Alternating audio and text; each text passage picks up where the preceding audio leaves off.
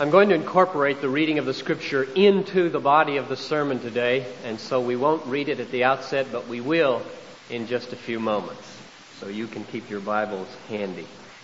When Jesus was born at Bethlehem of Judea, wise men came from the east to Jerusalem.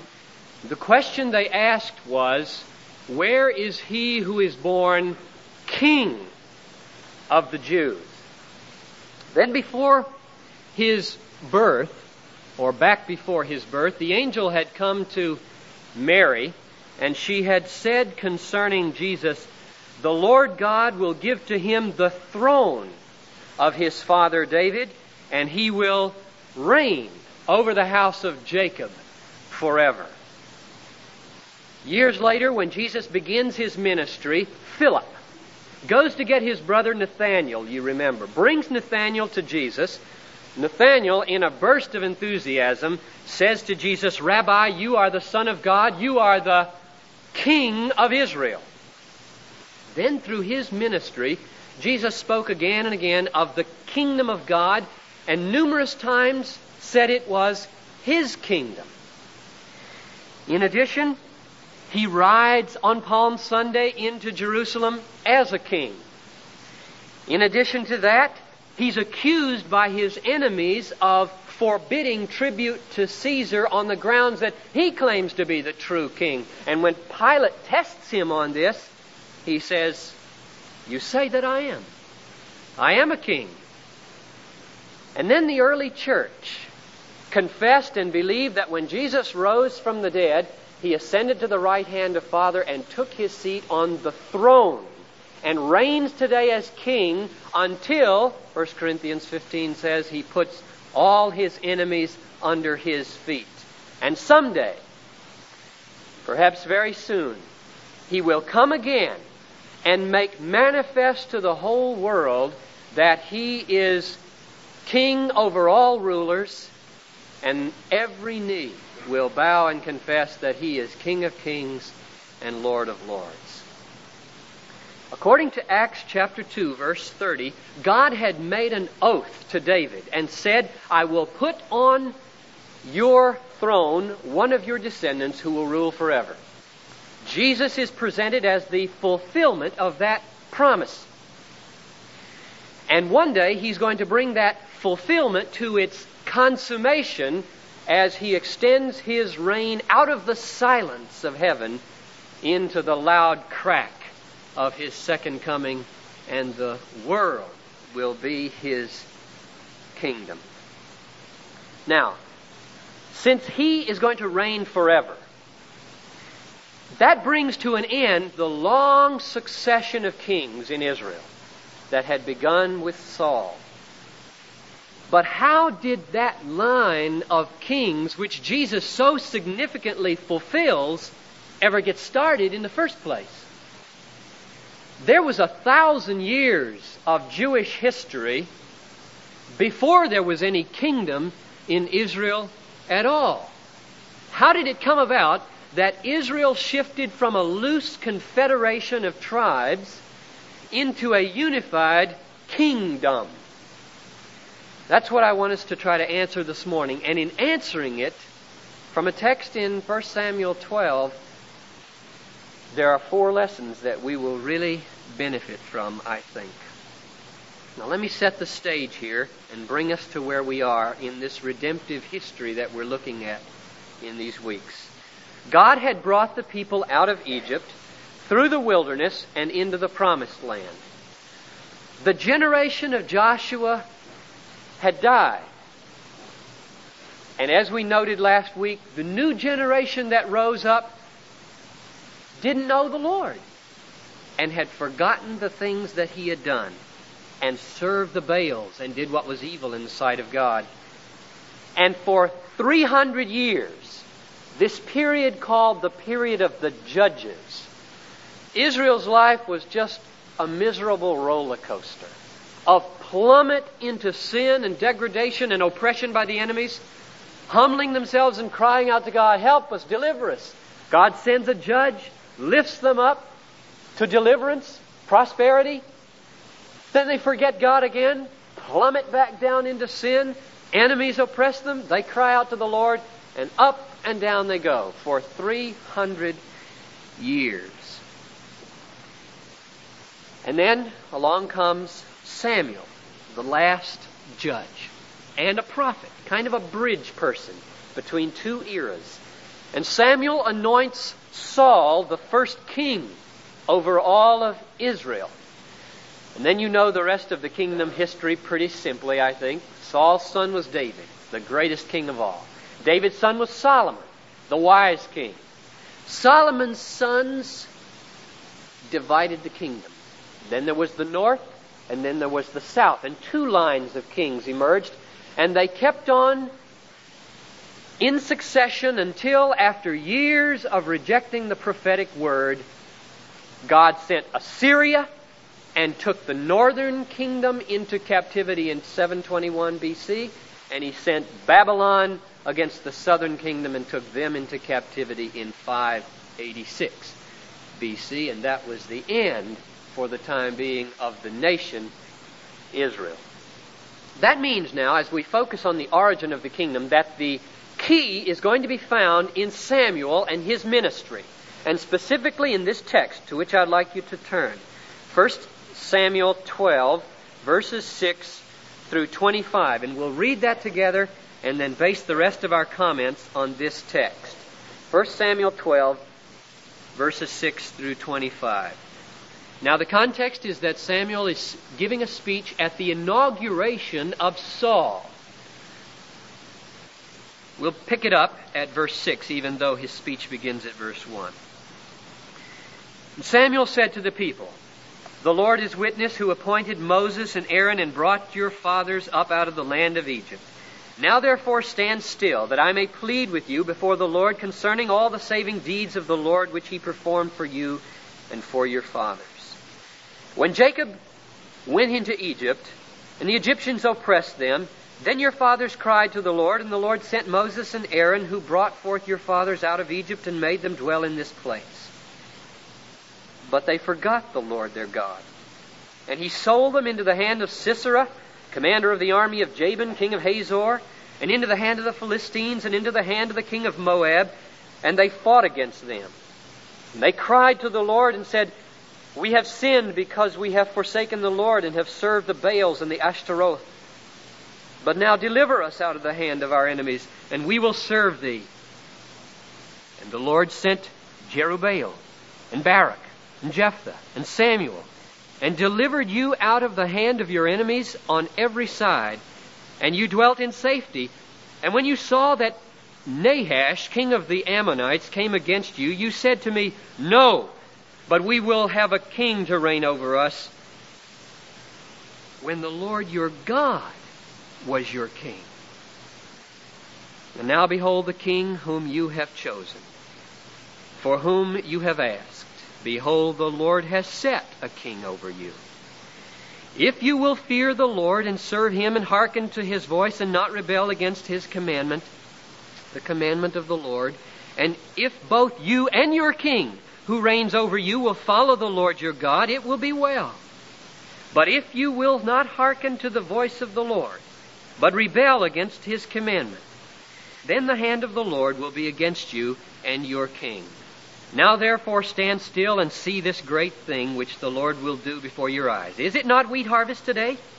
I will call upon the Lord that he may send thunder and rain.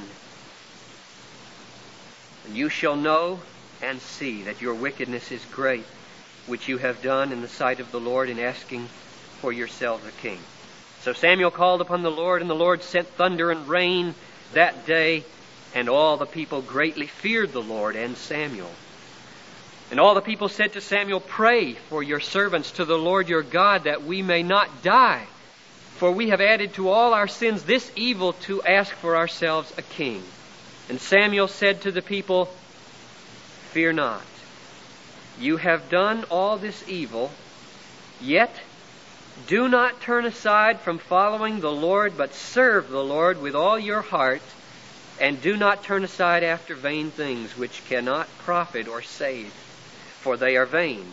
For the Lord will not cast away his people for His great name's sake, because it has pleased the Lord to make you a people for Himself. Moreover, as for me, far be it from me that I should sin against the Lord by ceasing to pray for you, and I will instruct you in the good and the right way. Only fear the Lord and serve Him faithfully with all your heart, for consider what great things He has done for you. But if you still do wickedly, you shall be swept away, both you and your king. Samuel's speech now is given at Gilgal at the inauguration of Saul. We see that from chapter 11, verse 15. Samuel knows that his own leadership as judge is being replaced by the leadership of Saul, the king. Verses 1 to 6 have the atmosphere of retirement about them. I am old and gray, he says. If anyone has a charge against me, bring it forth. Now, I think when he says that, what he's doing is washing his hands of this choice to have a king. He's saying, I have not done anything in my whole reign to drive you to reject me and God to have a king like the other nations. It's a choice on your own. I'm not responsible. If there's anything I've done, show me. That's the essence of verses 1 to 6. He lays down the mantle of judge, but not the mantle of prophecy, for he's got a message now. He's going to still talk to this people. He loves this people. He says at the end he's going to pray for them to his dying day. And he does. So the first thing that he has to say to them in verses 6 to 8 is to remind them of the great deeds God has done in the past. That's the way preachers have always done in Israel and ought to do today. Look what God did. Stand still, that I may plead with you before the Lord concerning all the saving deeds of the Lord, which He performed for you and your fathers. How do you plead with people concerning the past? You can't change the past. You can only change the future. So evidently what he means by pleading with the people concerning these past things is this.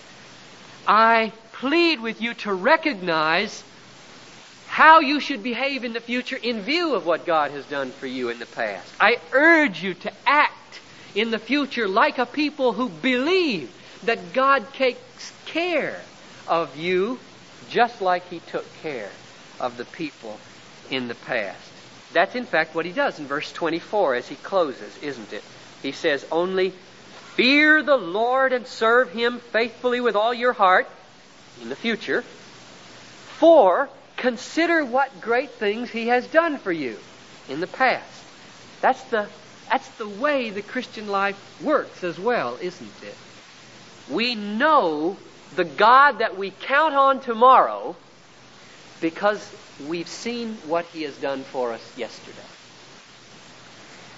But in verse 9, Samuel points out that the people are not good students of their own history. The first line there in verse 9, they forgot the Lord, their God. Amazing to us, and yet every one of us knows what that is. How many times have I, after experiencing a great blessing, said, God, if I ever fail to trust You after this.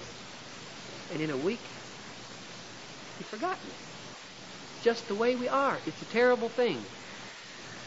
The result of protracted disobedience, notice in verse 9, is God sold His people into the hands of the enemies. Sisera, Philistines, the Moabites.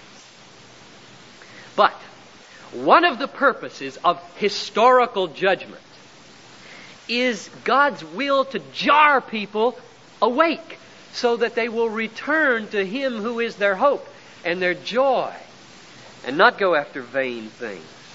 Now, verses 10 and 11 illustrate how this happened repeatedly in the time of the judges. The people cry out and admit, we have forsaken the Lord. Oh, deliver us out of the hand of our enemies, and we'll serve You. And God answers the people again and again with judges. And Samuel mentions 4 of them. Jerubbaal, that's another name for Gideon. Barak, Jephthah, and Samuel himself, the final judge. At last, after all this period, A time of peace comes in the time of Samuel. But peace is only temporary. There appears on the horizon Nahash, king of the Ammonites. And the people see the threat, and what do? They say this in a very interesting sentence. No! But we will have a king over us like the other nations. Now, what do you suppose they meant? No! No what? No to whom? Turn back to chapter 8. In chapter 8 of 1 Samuel, we find the actual instance of where the people rebelled and cried out for a king. Chapter 12 is a report and an interpretation of what happened in chapter 8. Look at verses 4 to 7. I think these verses show what they were saying no to. Then all the elders of Israel gathered together and came to Samuel at Ramah and said to him, Behold, you are old, and your sons do not walk in your ways. Now appoint for us a king to govern us like all the nations. But this displeased Samuel when they said, Give us a king to govern us. And Samuel prayed to the Lord. And the Lord said to Samuel, Hearken to the voice of the people in all that they say to you. For they have not rejected you, but they have rejected me from being king over them. So I think when Israel said, No, but we will have a king over us, they were saying no to God as their king. We don't want just to have God as king over us anymore with charismatic rulers popping up here and there to lead us in battle. We want some stability here. We want a king so he can be like the other nations. No to God. No to so much dependence on him in battle. No to being unlike the other nations. Now that was a great evil, according to verse 17 of chapter 12. A great evil. It says, Their wickedness is great in the sight of the Lord because they asked for themselves a king. And then in verse 19, they admit it. They say, We have added to all our sins this evil to ask for ourselves a king. Now, if we ended the story right there and you wrote the rest of it, I wonder how it would end. Here's the way God ends the story, or begins the new chapter. Behold, the Lord has set a king over you. And a whole new phase of Israel's history begins. Even though there was a great King David, a man after God's own heart, a great reformer like Josiah, the final and ultimate King Jesus, the Son of God, nevertheless, that line of kings had an evil beginning in sin. And I think there are lots of lessons in that. And I want to mention 4 now in conclusion. One at a time. First lesson. The way we seek to have something may be wrong when the thing itself is not wrong. I don't think that having a king was in itself wrong in Israel. If that king had been looked upon as a lowly agent of God rather than a replacement for God, if he had been sought to provide spiritual unity among the 12 tribes rather than worldly unity with the nations, worldly similarity to the nations, if he had been viewed as a kind of temporary and imperfect substitute until God himself should come and take up the reins of government on the earth, if they had proceeded out of faith and loyalty, I don't think it would have been wrong to have a king. The way God affirmed the kingdom again and again, sent his own son to fill that office. It was the way Israel sought that king. It was the motive behind her desire for a king. And therefore, Jesus wasn't the first one to teach, was he, that right and wrong cannot be simply identified with an act, but must always take into account the motive and the spirit in which an act is done.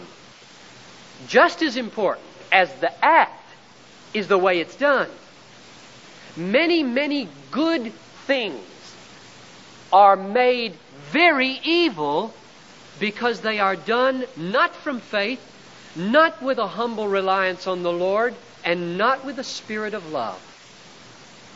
We need to think that way, don't we?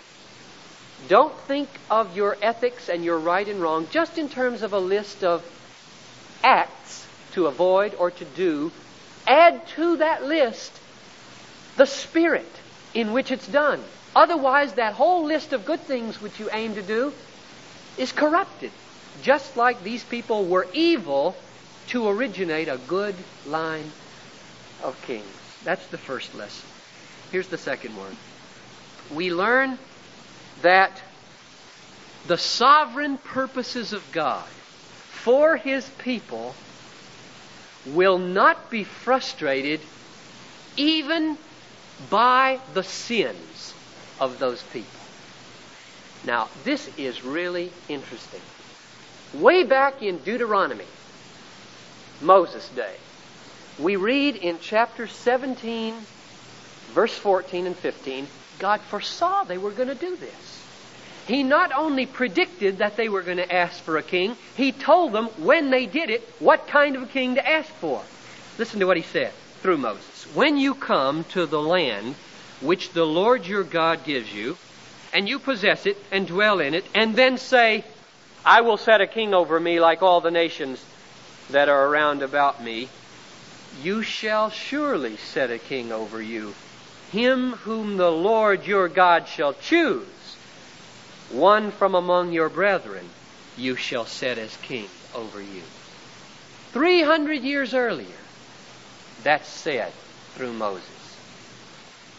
The rise of the kingdom, evil though it was no surprise to God. He had planned for it and how to contain it long ago. Yet it came about through sin. Just the same way the crucifixion of Jesus came about through sin, and yet was predicted and ordained by God long before. It was evil for the people to want that king, yet God planned for that event. God is somewhat like a fullback. This is a helpful way for me to see what's going on here. A really skilled fullback, big and powerful, who cuts through that opening in the line and he aims to hit that linebacker. There's no way to avoid him, but he aims to hit that linebacker in such a way that he spins off into the open and uses his opposition to gain the goal. God is doing that all the time. And there is a great comfort in viewing God as an unstoppable fullback who, when he smashes up against opposition, will always roll off into victory and turn the smash itself as a kick out into freedom so that he can scoot down the sideline exactly where he wants to be all the time. My confidence in the sovereignty of God is the most steadying thing in my life. It takes away the Chicken Little syndrome. You never have to run around saying, the sky is falling, the sky is falling.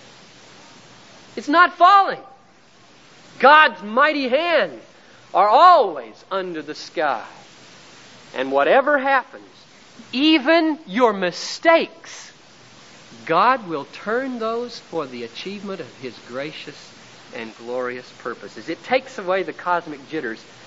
I wonder if people, as they face decisions in life, who seem to just think everything hangs on this decision, just don't know that whichever way you go in that decision, God can turn it for good. It takes away the cosmic jitters. You still might have the butterflies, but you won't be really anxious. Here's the third lesson, and they tie together very closely. If the plight, now I know this applies to some of you in this room, and this is for you. This is good news. If the plight in which you find yourself is irreversible, and it was brought about by your own sin, and now you feel paralyzed by guilt and despair, you don't need to be. Look at what happens here in 1 Samuel 12. This is beautiful and full of grace. What the people do when they've been confronted with their evil, a great evil, it says, is they acknowledge their wickedness in verse 19. They humble themselves deeply for their sin, and then listen to what Samuel says in verse 20. Fear not. Sounds like the angels at Christmas. Fear not. You have done all this evil, but do not turn aside from following the Lord with all your heart. Do not turn after vain things which cannot profit or save, for they are vain. There are too many people who have been lost because they have given up too soon on the grace of God. They have said, there's no hope for me. God isn't going to forgive that. I can't get that off my back. Even if He could, it is so heavy on me, I can't begin to get it to the cross. I can't move.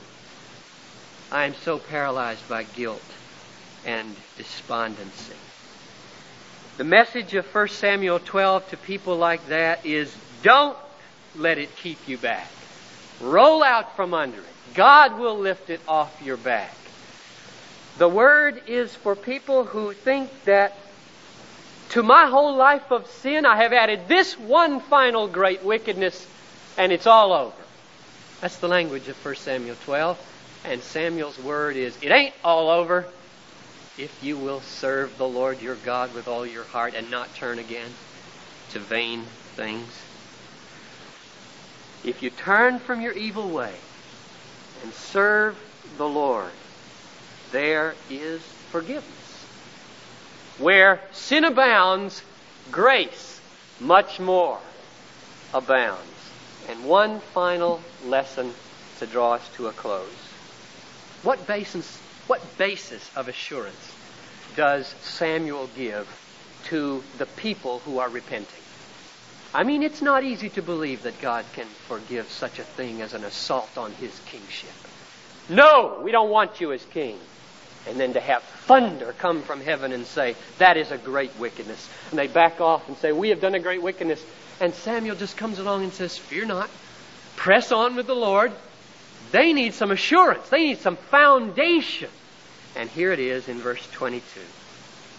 The Lord will not cast away His people for His great name's sake. That's the foundation, isn't it? That's the ultimate basis of all God's mercy.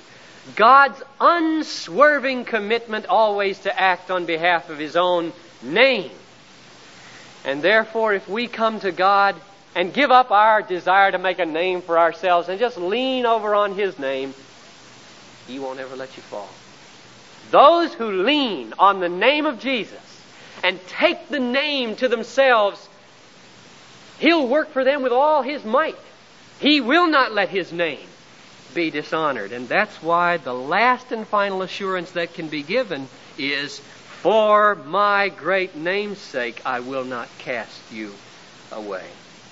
What a rock. When everything else is shaking. And so my petition to all of you is come. Accept it. It's there. Free. No matter what boulder of wickedness has been erected by you in the way. Jesus can push it aside.